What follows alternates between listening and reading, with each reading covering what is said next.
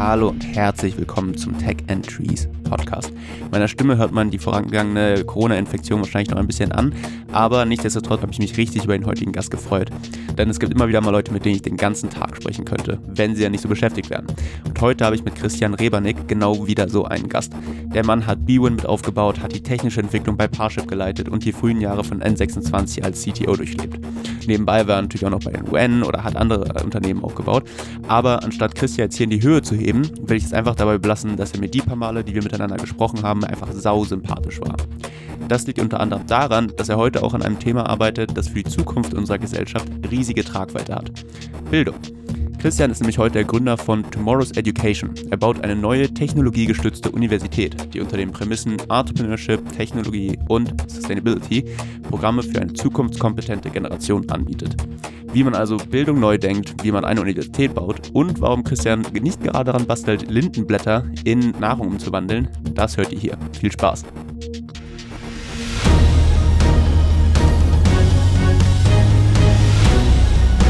Welcome to Tech and Trees. Hallo Christian, danke, dass du dir Zeit genommen hast. Geht's dir gut heute? Mir geht's sehr gut, vielen Dank, freut mich hier zu sein. Wunderbar. Ganz kurze 5 Fragen zum Anfang. Passt das für dich? 5 Fragen zum Anfang, passt ja. Los geht's. Woran denkst du bei einer wertvollen Erinnerung aus deiner Kindheit? Spannende Frage. Ich glaube, da gab es einige wertvolle Erinnerungen und Highlights für mich. Eine der wertvollsten Sachen für mich war sicherlich, dass ich die Schülerzeitung von unserer Schule gemacht habe und da wirklich viel gelernt habe. Auch sehr viel frustriert worden bin, glaube ich, während der Phase. Genau. Aber das war sicherlich extrem wertvoll für mich, muss ich sagen. Also erst mal so, wie versuche ich in der Bank eine Anzeige zu verkaufen?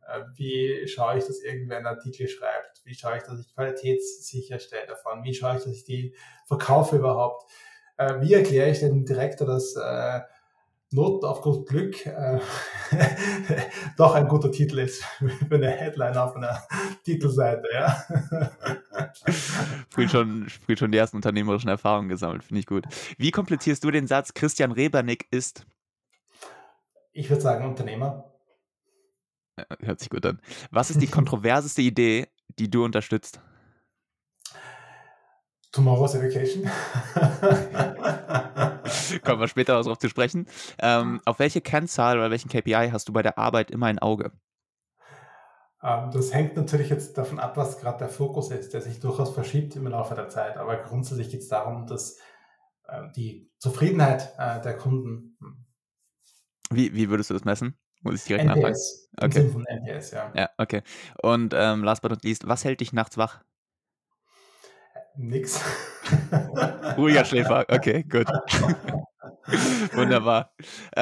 Christian, du hast ja schon relativ viel gesehen, würde ich jetzt mal behaupten, im Vergleich zu vielen anderen insgesamt. Von mehreren Eigengründungen über CTO-Posten bei unter anderem N26 und Parship bis hin zur Arbeit für die UN, das World Food Program. Aber wenn man so deine Vita schaut, dann hat sich, sag ich mal, relativ selten länger als ein paar Jahre an einem Platz gehalten. Welche Motivation hat dich bei deinen Wechseln immer wieder angetrieben? Also, ja, ich glaube, habe mich jetzt sicherlich in den letzten oder vor die letzten 10 Jahre habe mich, glaube ich, viel angetrieben persönlich auch. Davor war ich aber auch bei einem Unternehmen 10 Jahre lang. Also ich weiß auch, was es heißt, unter Anführungszeichen wirklich so ein Unternehmen von 30 auf 3000 Leute mit zu begleiten und was für ein Veränderungsprozess das auch ist. Letztens wieder mit dem ehemaligen, damals Geschäftsführer eben als CEO gesprochen und dem gesagt, dass es super spannend für mich war, weil ich viel gelernt habe, wie man es nicht macht. Ja. Genau, und ich glaube, dass grundsätzlich, was passiert, ist immer bei allen Beziehungen, Arbeitsbeziehungen und privaten, auch mit jeder Beziehung ein bisschen anspruchsvoller und weiß immer genauer, was man möchte und was nicht. Ja. Manchmal wird man nicht besser darin, am Anfang das zu definieren und genau zu evaluieren, aber sobald man dann, sage ich mal, herausgefunden hat, das passt aus welchen Gründen auch immer nicht, ist gleich auch ganz wichtig, diese Entscheidung zu treffen, dass das okay ist, ja, dass man sich in das nächsten Schritt tut, sage ich mal. Ja, und daran glaube ich auch. Also ich möchte nicht das Festhalten, nur des Festhaltens halber, sondern ich glaube, dass es spannend sein muss, es muss interessant sein, sich persönlich weiterzuentwickeln, es muss vom Team her passen, glaube ich, ganz gut, es muss von vom Produkt, von der Mission her passen. Und genau, ich glaube, diese Ansprüche, die heben sich auch, wenn man auch sich selbst ein bisschen kennenlernt mit jedem Schritt. Bist du aber auch so ein Mensch, der immer wieder, sag ich mal, neue Themen entdeckt und dementsprechend dann denkt, oh, da ist schon wieder was mich interessiert, da würde ich jetzt doch gerne mich nochmal reinstürzen?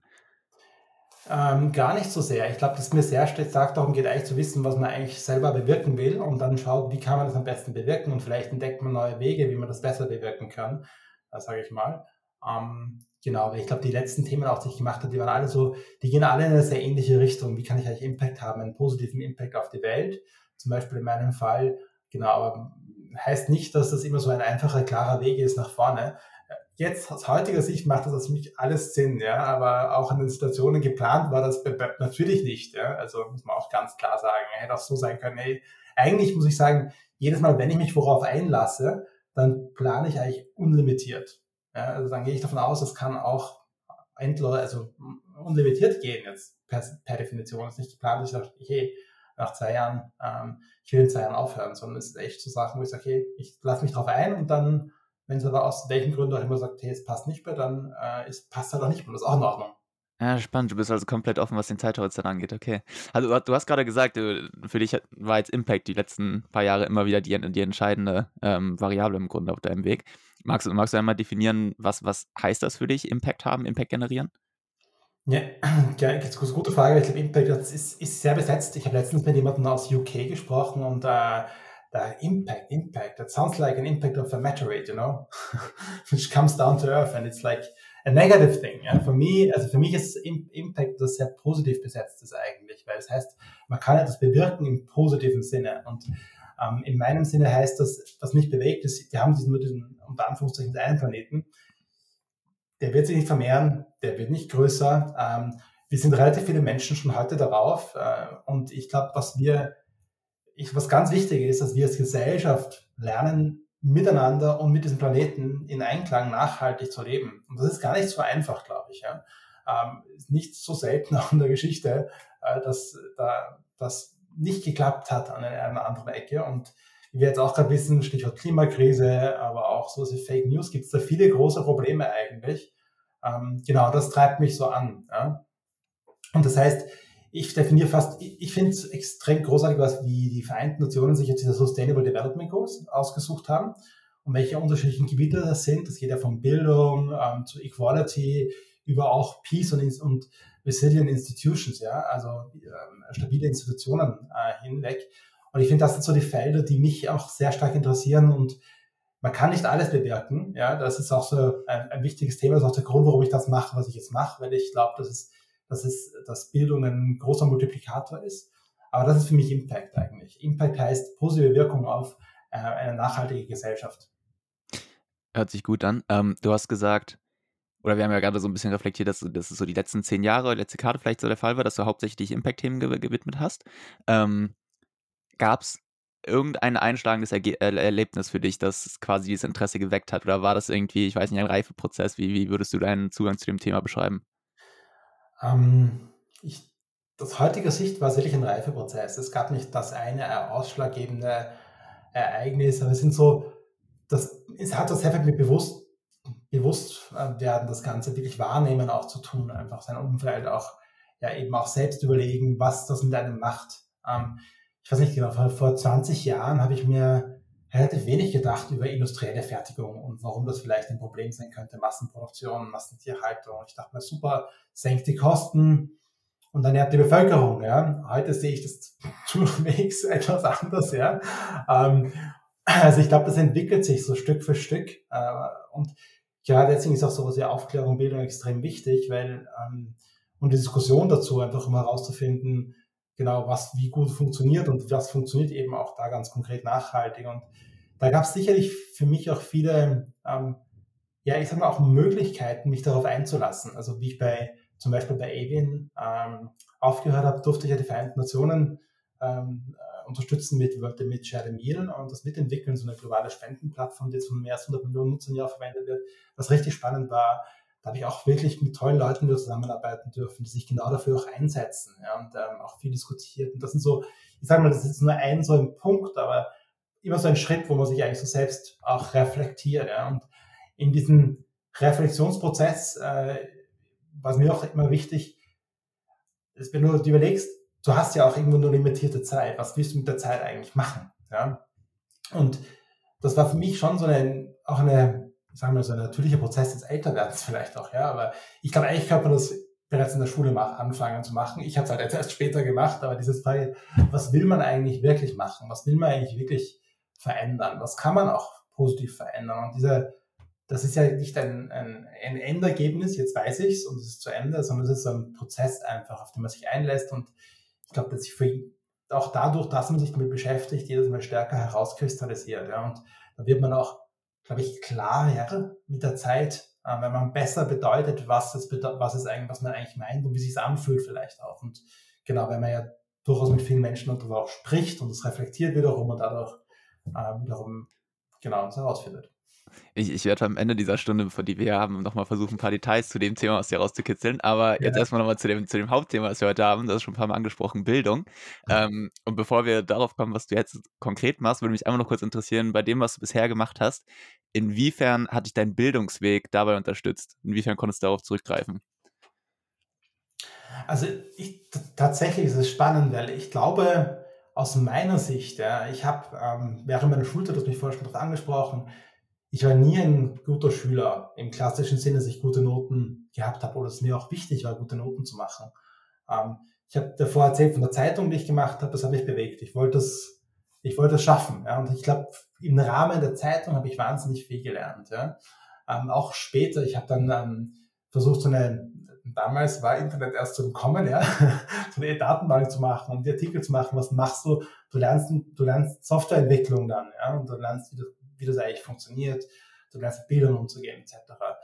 Ich habe nachher Wirtschaft studiert und im Studium ging es mir leider ähnlich. Ich habe erstens mal gleich gewusst, was ich machen soll nach der Schule und habe mir gedacht, ja, ich mache halt Wirtschaft, weil irgendwie klingt reasonable, ja, und genau, und habe dann halt eben gelernt, aber ich habe echt gewusst, warum brauche ich Personalmanagement? Das ist doch richtig langweilig, ja. Und dann, okay, lernst du halt die ganze Geschichte noch davon auswendig, wie was entstanden ist. Und ich dachte mal, ja, kann ich wiederholen für eine Prüfung, aber eigentlich interessiert es mich gar nicht. Ja? Genau. Und das war auch der Zeitpunkt, wo ich mich dann während dem Studium selbstständig gemacht habe. Ja? Und das Spannende ist, dass man eigentlich dann wieder drauf kommt, hey, eigentlich Personalmanagement, da gibt es schon ein paar Sachen, die sind nicht so unschlau. Ja? Die braucht man schon. Ja? Hat sich schon gelohnt, mal ab und zu hinzuhören. Und dann kannst du das Ganze auch anhand von dem Problem eigentlich ganz gut selbst aneignen. Ja?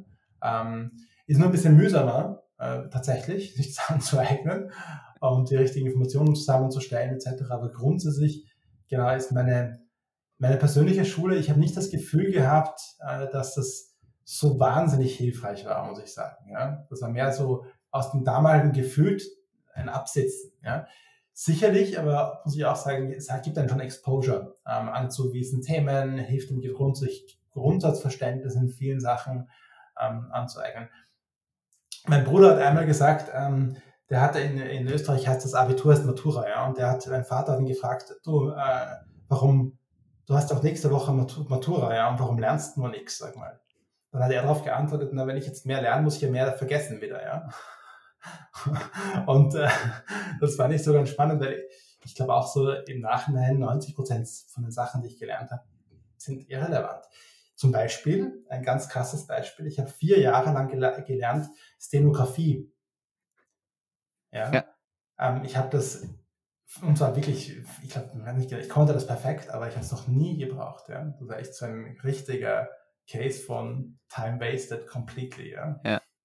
Du hast wunderbar sehr viele Probleme mit unserem Bildungssystem wahrscheinlich aufgelistet. Und jetzt kommen wir auch darauf zu sprechen, was du heute machst. Du bist ja als Mitgründer und CEO von Tomorrow's Education unterwegs und ihr baut ziemlich wortwörtlich die Universität von morgen.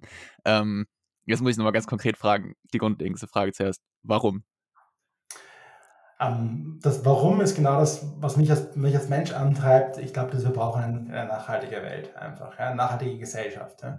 Und ich glaube, der größte Hebel, weil ich durfte schon viele spannende Sachen machen. Ja? Und ich glaube, ich kann auch noch spannende Sachen Unternehmen machen, die jetzt zum Beispiel auf Klima einen Impact haben. Aber es hat immer so einen überschaubaren Impact. Und ich glaube, der größte Hebel ist eigentlich für mich andere zu stärken, ja, anderen zu helfen, die richtigen Kompetenzen sich anzeigen, um die Welt zu verändern, um Geschichte zu schreiben. Ja. Und das heißt, deswegen glaube ich, ist Bildung eines der wichtigsten Segmente eigentlich, um die Welt positiv zu verändern. Deswegen ist ja auch oft Bildung in staatlicher Hoheit, weil wir natürlich auch darüber viel verändern wollen. Aber ich glaube, was es braucht, sind eben Menschen, die Zukunft gestalten können, das heißt, die Kompetenzen haben, das Netzwerk haben können, die auch die Credibility haben, um das zu tun. Ja. Und dafür bauen wir eine Universität. Ganz einfach, ganz einfache Aufgabe. Mich würde einmal interessieren, bevor du dieses Projekt angegangen bist, welche inneren Dialoge haben dich da so ein bisschen beschäftigt insgesamt? War das, was du gerade so beschrieben hast, dass du überlegt hast, okay, kann ich meinen Impact jetzt maximieren, oder was sind so konkrete Fragen, die du dir selber gestellt hast? Ja, der Prozess ist der ist kein geradliniger.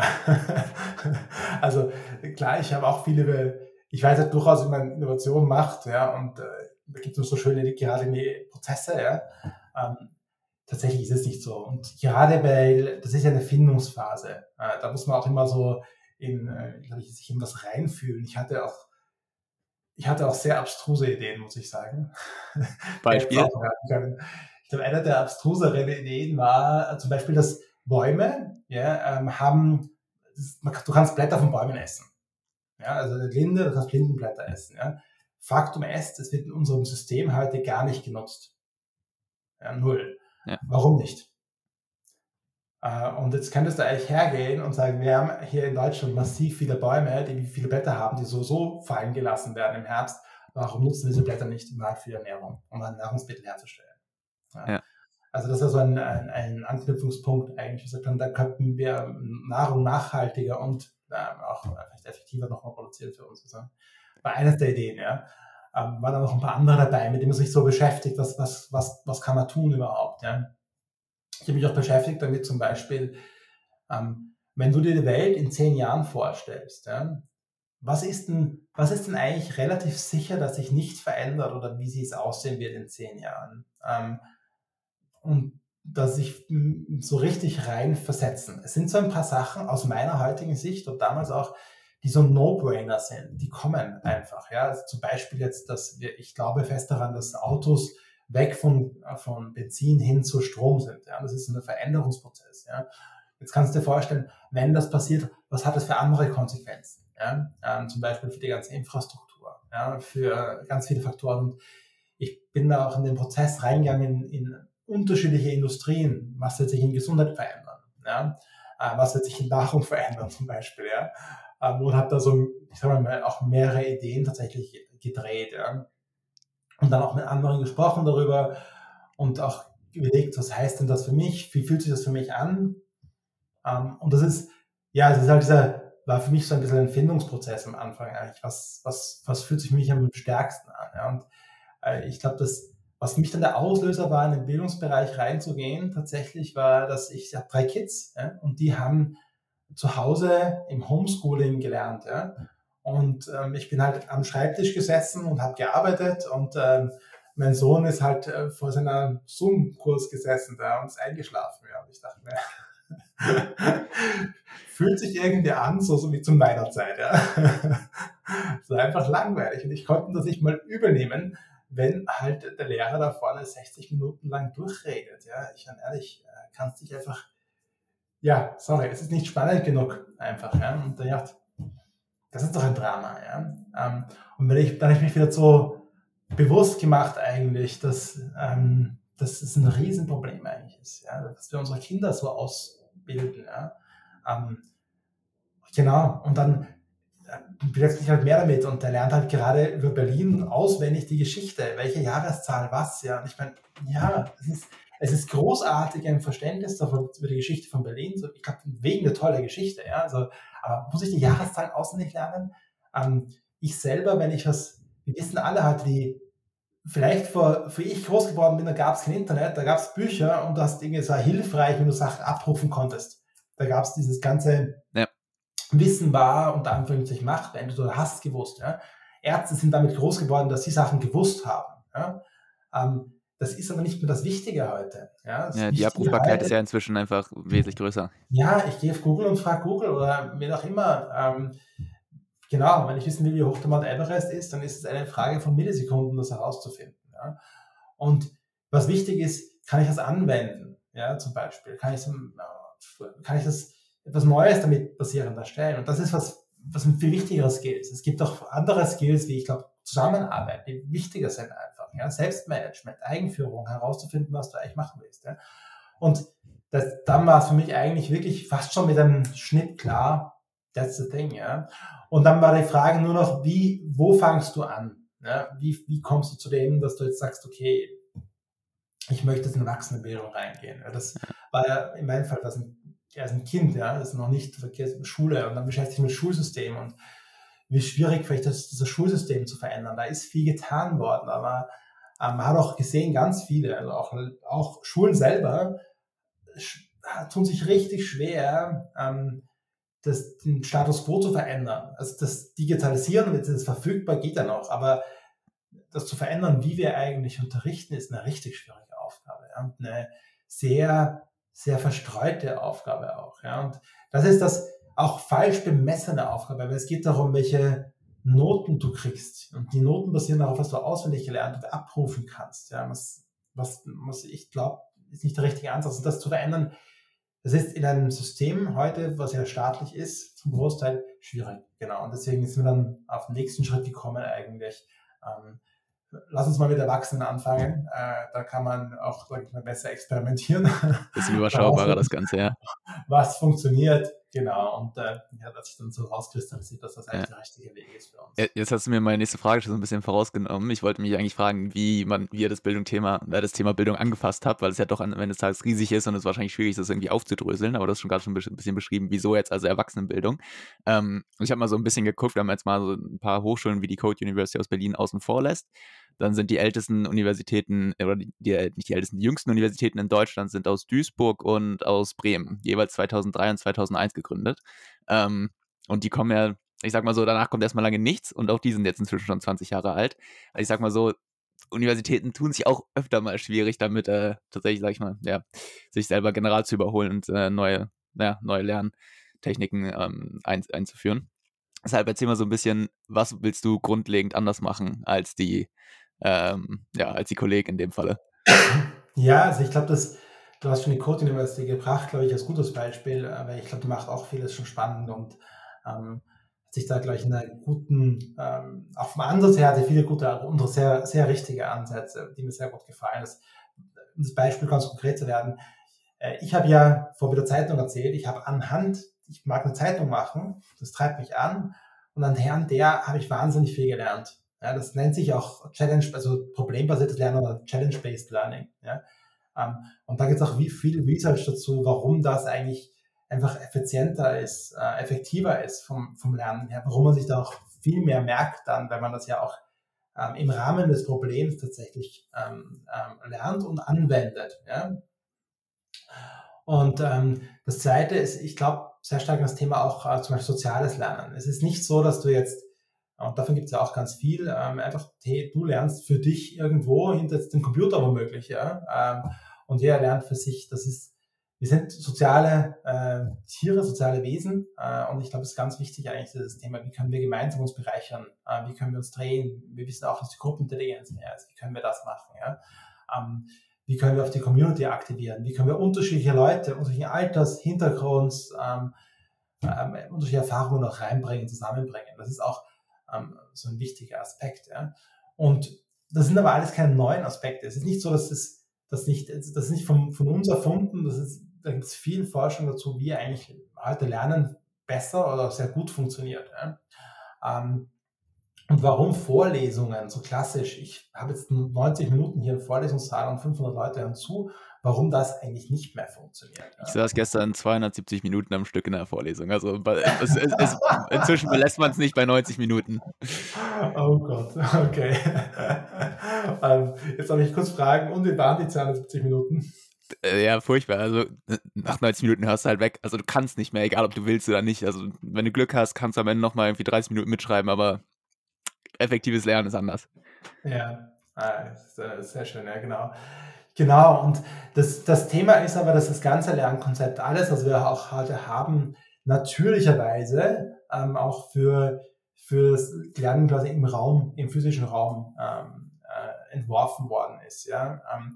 Und was fehlt, ist eigentlich so wie lernt man eigentlich wirklich gut digital flexibel? Wie funktioniert das eigentlich?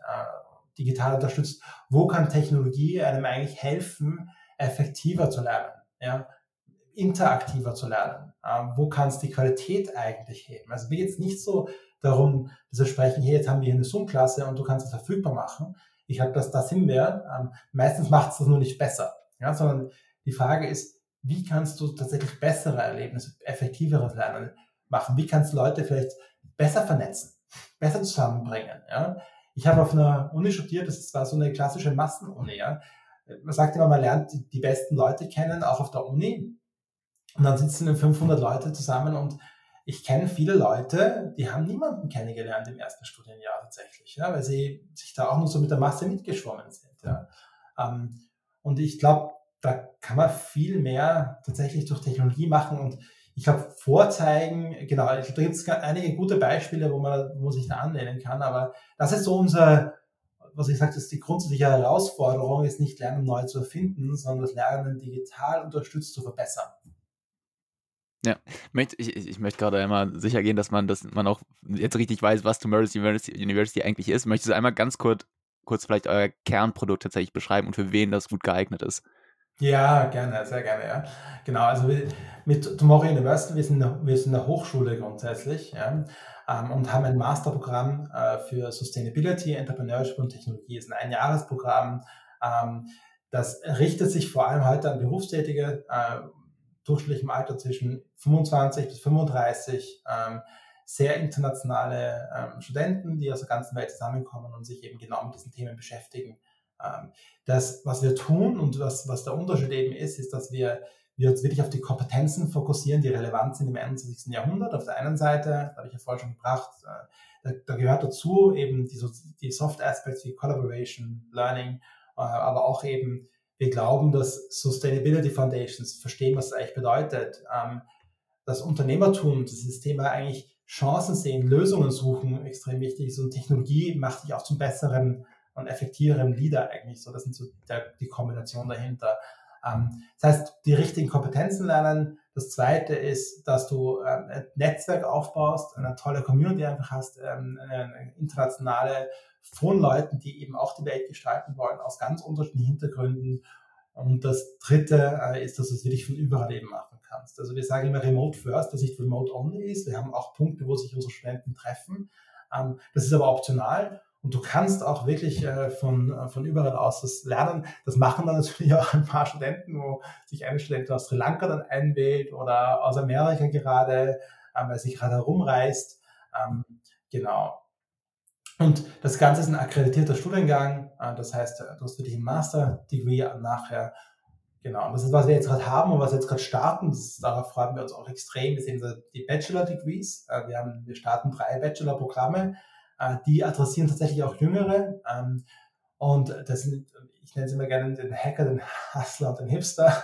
Das ist grundsätzlich derjenige, das sind die Leute, die man braucht eigentlich, um die Zukunft auch zu gestalten, die Tech-Unternehmen der Zukunft aufzubauen. Ja? Hacker ist ja ein Engineering-Studiengang, wo du Artificial Intelligence eben auch lernst zum Beispiel. Dann den Hipster, das ist sozusagen jemand, der Design kann, der ein Produkt entwerfen kann, der das zusammenführen kann. Und dann ein Hustler, auch genannt für Responsible Entrepreneurship in unserem Fall. Es geht darum, wie kann ich eigentlich ein Unternehmen aufbauen, wie kann ich Projekte umsetzen, etc. Ja? Und diese 3 Studiengänge, die gehen auch teilweise, sind die übergreifend, das sind alle interdisziplinäre Studiengänge und sind auch flexibel. Das heißt, ich als Student kann dort auch tatsächlich, während ich arbeite, auch studieren. Ja. Haben die alle 3 auch eine Nachhaltigkeitskomponente damit drin? Also auch die beiden technischeren? Genau, wir haben überall als Fundament eigentlich tatsächlich immer das Thema Nachhaltigkeit drinnen. Wir haben überall das Thema auch Entrepreneurship drinnen und wir haben überall das Thema cool. Technologie drinnen und dann sind halt die Schwerpunkte aber jeweils mehr auf Business, sage ich mal, mehr auf Design, mehr auf Technologie, wo es dann viel tiefer nochmal reingeht. Aber das haben die eigentlich so immer, das ist so unsere Positionierung auch, was wir glauben, was jedem helfen kann eigentlich. Ja. Ich finde es persönlich halt so cool, dass ihr dieses Konzept Universität, was eigentlich maybe ein bisschen angestaubt ist insgesamt, aber auch sehr viel mit Prestige zu tun hat, sehr viel mit dem Erbe, auf den Universitäten basieren, dass ihr das so als Produkt begreift, dass man auseinandernehmen kann, wo man da einzelne Komponenten einfach wesentlich, also die man generell überholen muss oder komplett rausschmeißen kann oder verbessern kann. Mich würde einmal interessieren, hattest du während dieses Bauprozesses der Universität so Momente, wo du dachtest so, geil, wir bauen hier halt wirklich gerade irgendwie eine Uni?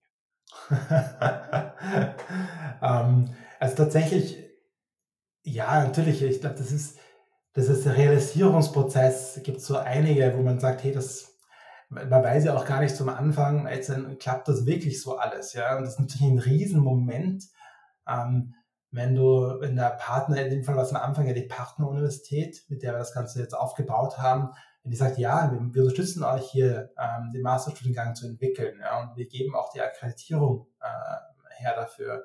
Und das ist, muss ich sagen, da hatten wir auch wirklich Glück, überhaupt mit der Wirtschaftsuniversität in Wien, der Executive Academy, wirklich einen richtig, richtig tollen, innovativen Partner einfach an Land zu holen. Und genau, das wird eben, also dieser Partnerschaft ist toll, das war ein großer Moment, die überhaupt zu haben, sagen, ja, wir machen das mit euch. Ja. Oder auch den ersten Studenten, wo du sagst, du hast dann auch wirklich mal jemanden, der wirklich studiert, ist ein Hammer-Moment, muss ich sagen. Wenn du sagst, ja, und der sagt auch noch, hey, das funktioniert wirklich, das ist toll, er ist begeistert. Ja. Das sind immer so Momente, wo ich, wow, wo sich echt anfühlt, als vielleicht zuvor noch. Ja. Und jetzt sind wir halt gerade im Prozess selber auch eine Hochschule zu akkreditieren in Hessen. Das ist ein Landesthema, ja. Und damit können wir dann eben auch in Bachelor- und Master-Degrees vergeben, die in der EU-Gültigkeit sind. Und das ist natürlich auch für uns mal allein dieser Prozess der Akkreditierung ist natürlich ein sehr spannender Prozess.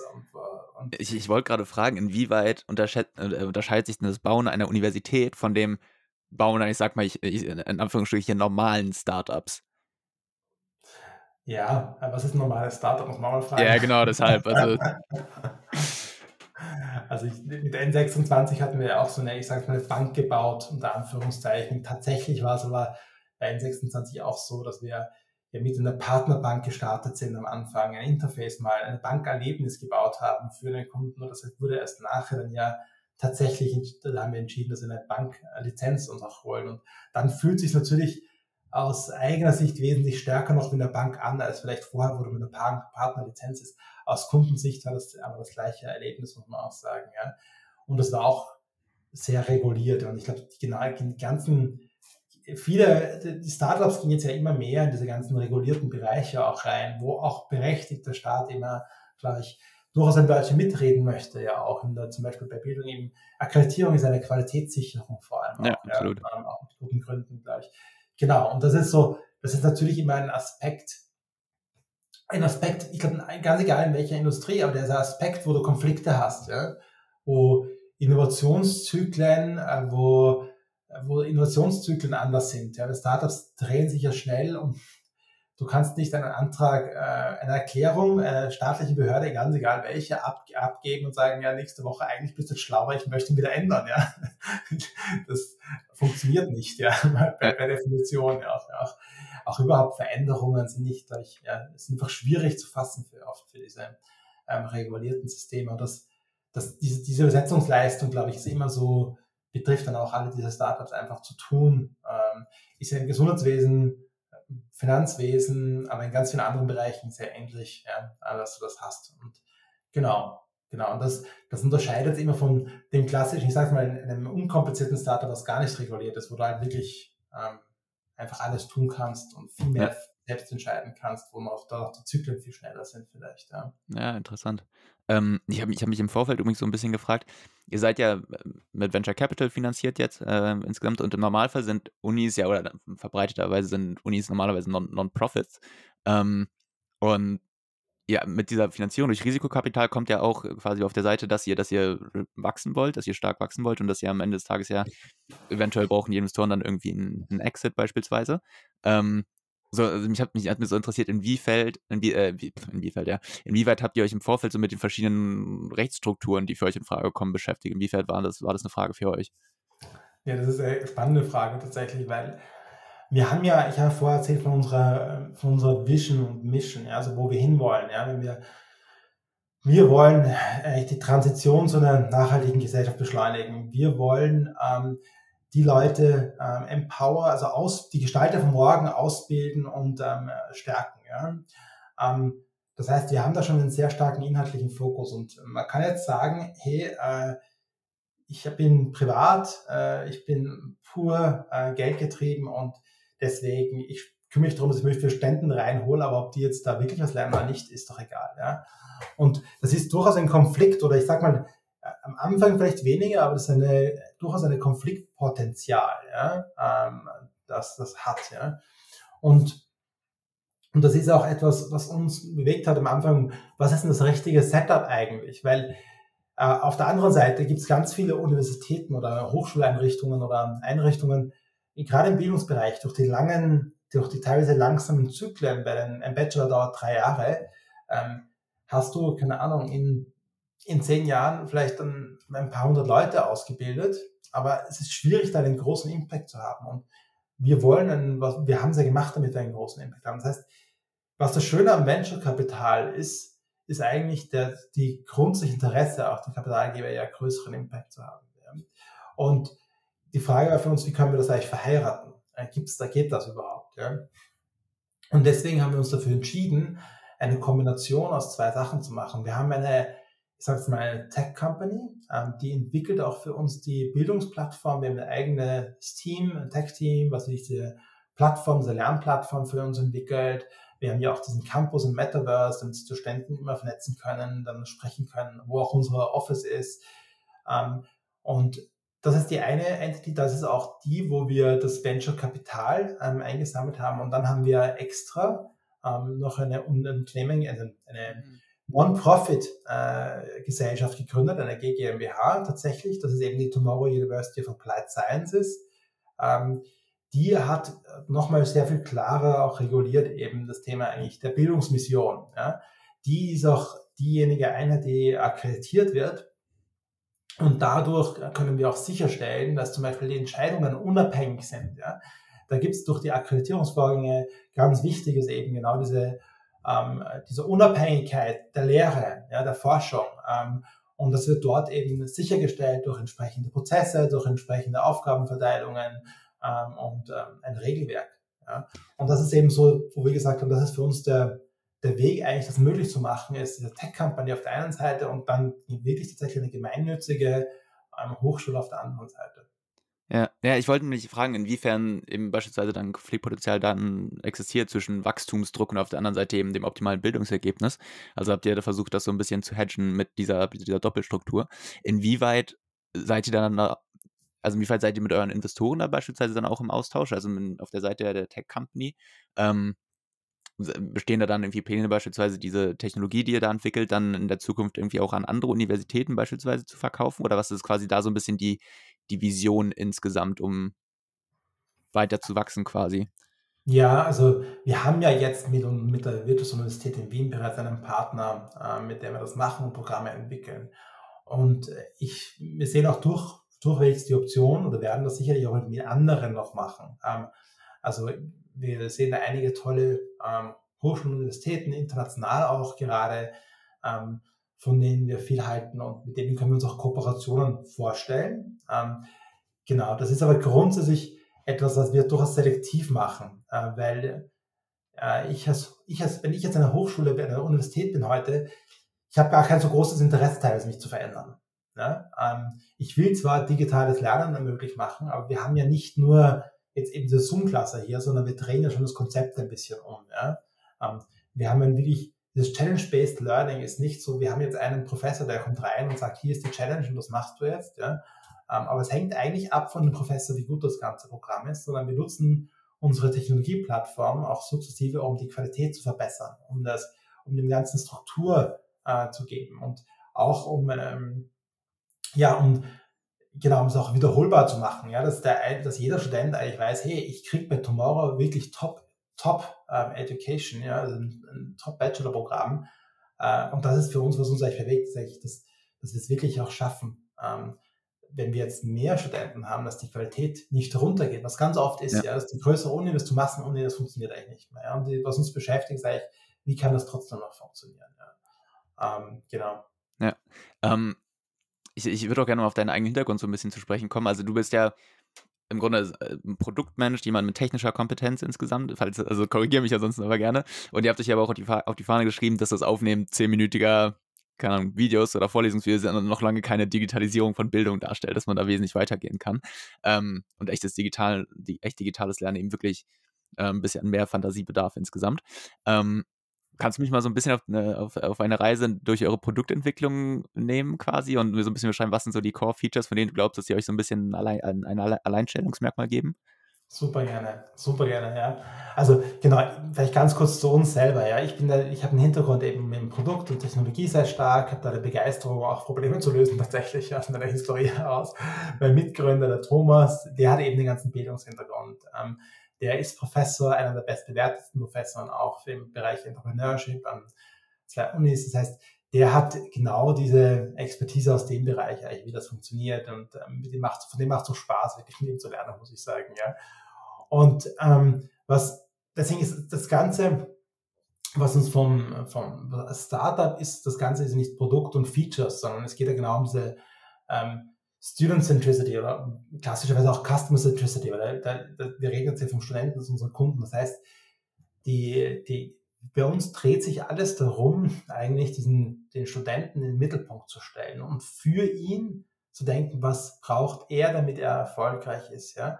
Deswegen kommt schon unser Mission Statement ist schon mal etwas anders, weil wir sagen eben, dass das Educate hat sehr viel mit diesen Kompetenzen zu tun, ist da eigentlich diese Kompetenzen aufzubauen. Und das ist jetzt bei uns nicht ein Wissen aufbauen, sondern da geht es darum, eben, dass du es anwendest, dass du vielleicht was Neues unterstellst und dass du es aber auch weitergibst. Ja, ich bin ja selber auch Mentor und ich merke immer wieder, wie interessant eigentlich Mentoring ist, wie viel ich dabei lerne. Also oft mehr, wenn ich ein Startup mentor, lerne ich mehr als vielleicht das Startup teilweise auch, weil ich reflektiere darüber, was ich eigentlich schon weiß. Ja.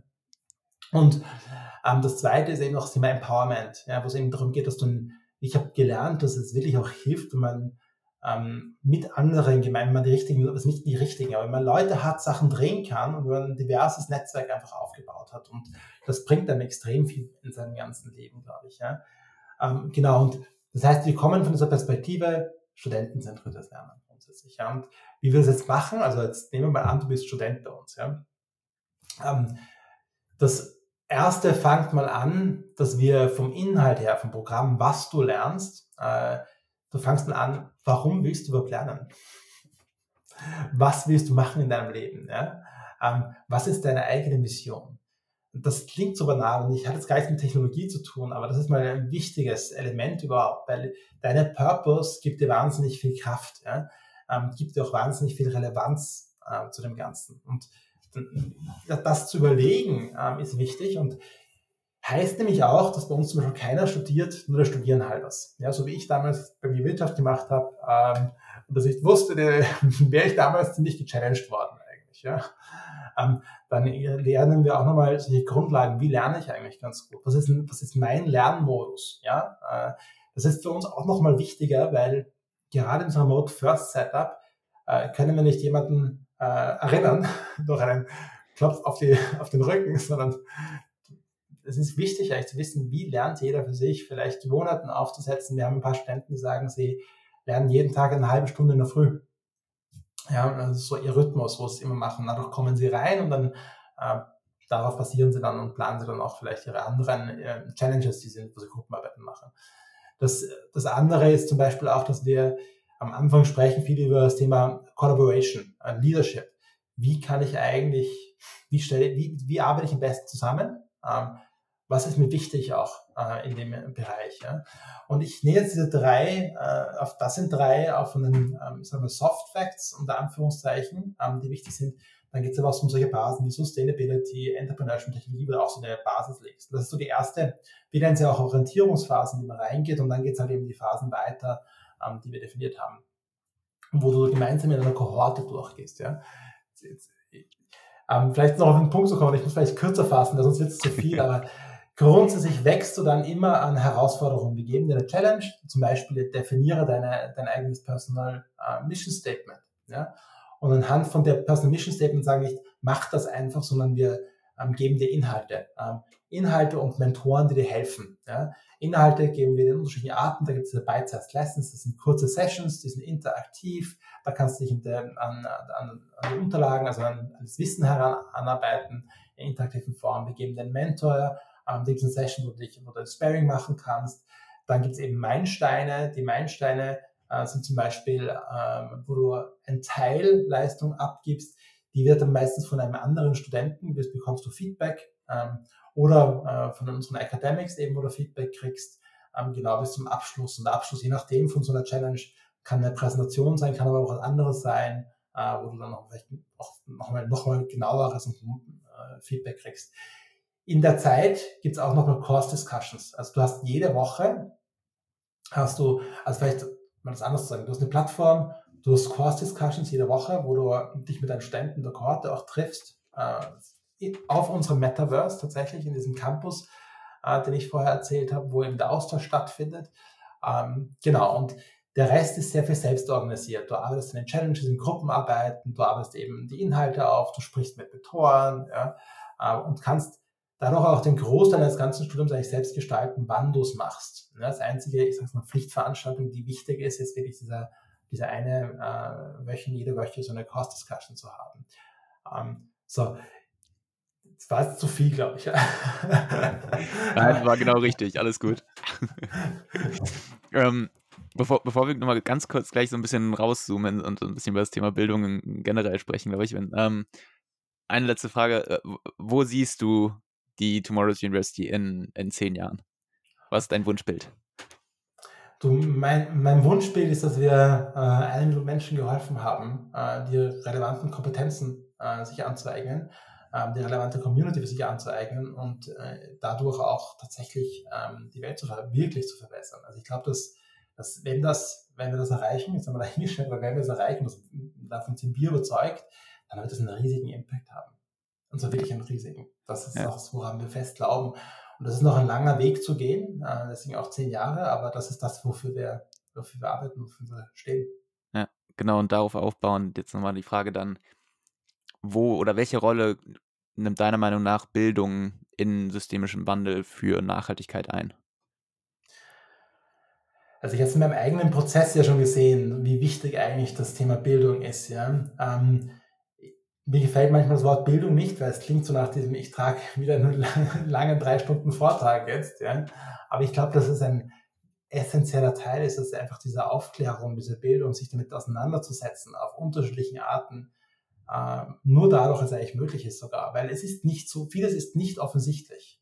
Ja, ich habe erzählt, vor 20 Jahren hatte ich kein Problem mit einer Massentierhaltung. Ja?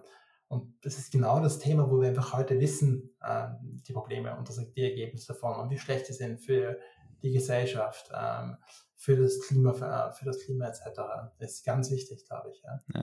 Ich habe so tatsächlich noch nie gesehen, dass man da auch wieder eine Parallele zur ersten religiösen Aufklärung mehr oder weniger ziehen könnte. Im Grunde, dass auch heute wieder Mündigkeit in Sachen Nachhaltigkeit eigentlich ein großer Faktor ist, um überhaupt eine Meinung aufbauen zu können und dann dementsprechend darauf aufbauen, wieder handeln zu können. Welche Umbrüche würdest du sagen, brauchen wir unbedingt in der gesamten Bildungskette? Also du hast ja vorhin auch beispielsweise schon Bildung für Kinder angesprochen. Was kommt dir da in den Sinn? Also ich glaube, es geht tatsächlich um den Menschen, es geht da um wir sind ja als Gesellschaft sehr weit fortgeschritten. Ja? Wir haben glücklicherweise jetzt leider gerade aktuell in einigen Regionen Probleme, bei uns geht es uns ja allen sehr gut. Ja? Das heißt, wir haben ja Sicherheit gelöst, wir haben Ernährung gelöst, wir haben eine wirklich tolle Basis, die war nicht immer so selbstverständlich. Und ich glaube, für die müssen wir auch natürlich eintreten, dass es so bleibt, aber wir haben davon vieles gelöst. Ja? Das heißt, es geht viel um Selbstverwirklichung. Ja? Wir sehen auch heute ganz viele Probleme, Leute haben Burnouts. Ja? Woher kommen denn die? Haben die nicht vielleicht auch zu tun mit eigentlich, wie heute unser Bildungssystem funktioniert noch? Ja? Und ich glaube deswegen, dass es ganz, ganz wichtig ist, eigentlich so einen Shift hinzumachen zu dem mehr die Schüler, die Kinder, die Menschen in den Mittelpunkt zu packen von Bildung und alles an denen auszurichten. Und weniger auf sie drauf zu drücken, sondern sie zu fördern, eigentlich sich zu entwickeln. Ja, also ich habe letztens mit einer Schulleiterin gesprochen, die hat mir erzählt, dass die haben Kindergärten und Schulen und sie machen Design Thinking. Ja? Und ich meine, Design Thinking kannst du mit Kind machen im Kindergarten, du kannst es machen in der Unterstufe, aber am schwierigsten ist, wenn du neue Kinder reinkriegst vom traditionellen Schulsystem.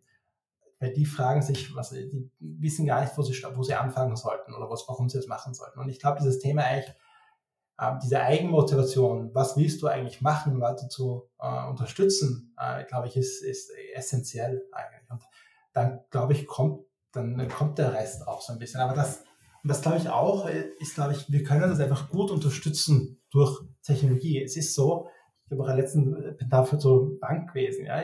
Wie ich groß geworden bin, war eine Bank, hast mit selber hingehen auf die Bankfiliale, Bittsteller anstellen, Papierformulare ausfüllen zu tun gehabt. Es war ein Pain in the ass, ja, wirklich, ja.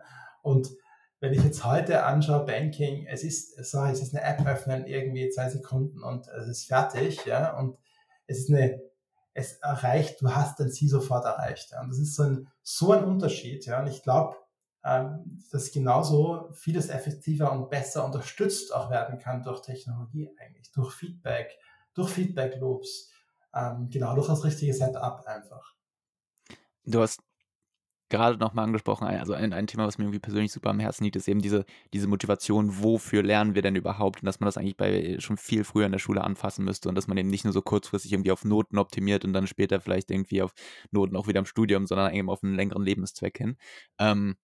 Und hast dementsprechend, dann hast du ja gesagt, okay, man muss sich die Frage stellen, warum mache ich das, was ich hier mache? Das ist aber sehr breit gefasst, finde ich insgesamt. Ja. Also welche Fragen können sich junge Menschen deiner Meinung nach wirklich konkret stellen, um im Hinblick auf ihren Bildungsweg, um da ja fassbarere Ergebnisse quasi für sich selber zu Ja, kreieren? es ist ja gar nicht so einfach. Also ich habe am Anfang gesagt, in meiner eigenen Geschichte, ich glaube, es hat viel auch mit Exposure zu tun. Ja? Das heißt, man weiß ja auch oft gar nicht noch, wo man wirklich genau hin will. Also wie ich 16 war, hatte ich eine Idee, was ich jetzt gerade machen will, aber so richtig. Meine Großeltern haben mich gefragt, was willst denn du werden? Ne? Die Jobs, die ich heute mache, gab es damals nicht. Ja? Das willst du antworten. Ja?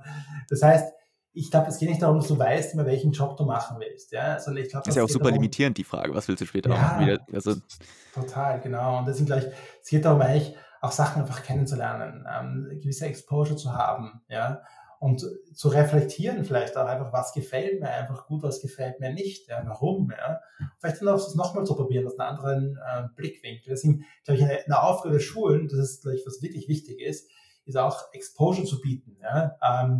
Wie gefällt es dir, was mit den Händen zu machen? Wie gefällt dir Sport? Ja? Welche Sportart? Warum? Ja?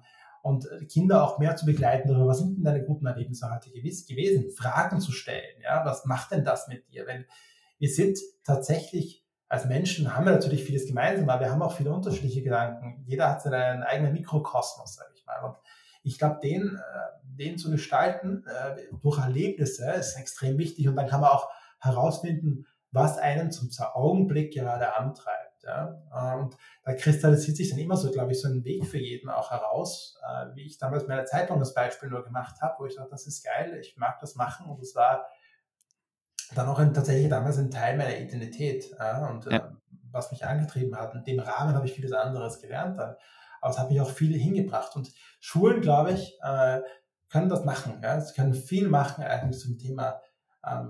Genau, vielleicht noch einen ganz letzten Satz dazu. Ich finde zum Beispiel schön, auch was sie, auch jetzt mit einer alten Sendung mit der Maus gemacht hat. Ja? Sie zeigt viele ganz unterschiedliche Sachen her. Ja? Und das finde ich was sehr spannender Ansatz daran, weil dann kannst du als Kind entscheiden, das ist nicht mehr geil, was geht denn da wirklich? Und das ist die Aufgabe von Schulen auch, dann diesen Prozess, dieses Nachfassen zu begleiten. Ja, das ist nicht nur schön und nett, sondern das auch zu unterstützen. Und jetzt geht tiefer rein. Ja, und sich ja, das auch genauer anzuschauen. Ja. ja. Ich glaube, das war eine sehr coole Rundreise, die wir gerade gemacht haben. Zum Abschluss nochmal wie am Anfang 4 ganz kurze Fragen, kurze Antworten. Wo wir bei Fragen waren, welche Frage kann sich jeder Mensch stellen, um die eigene Nachhaltigkeitsreise zu starten? Ich glaube, dass die eigene Nachhaltigkeit mit dem eigenen Purpose tatsächlich. Ja. Okay. Was ist mir eigentlich wirklich wichtig? Ja. Dann Schüler, Studenten, Auszubildende, allesamt blicken wir, glaube ich, momentan mit Unsicherheit so ein bisschen auf die Zukunft. Welchen Rat kannst du uns mit auf den Weg geben? Jede Veränderung bringt Chancen. Alright.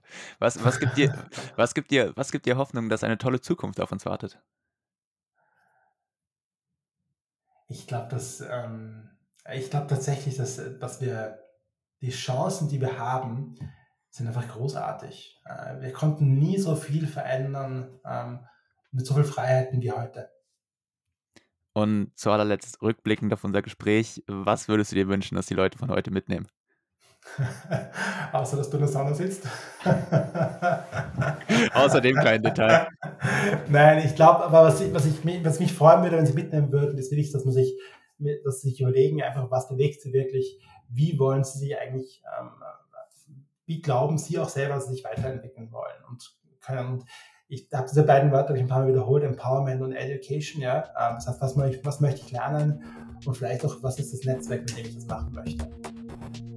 Sehr gute Schlussworte. Finde ich klasse. Ey, danke für diese Stunde, die du dir Zeit genommen hast. Super gern. Also danke. Pascal, hat mich richtig gefreut, hat mir Spaß gemacht. 1000 Dank dir nochmal. Ich hoffe, es ist nicht zu heiß geworden da. Nee, absolut. Alles gut. Danke dir. Mach's gut. Ciao. Ciao.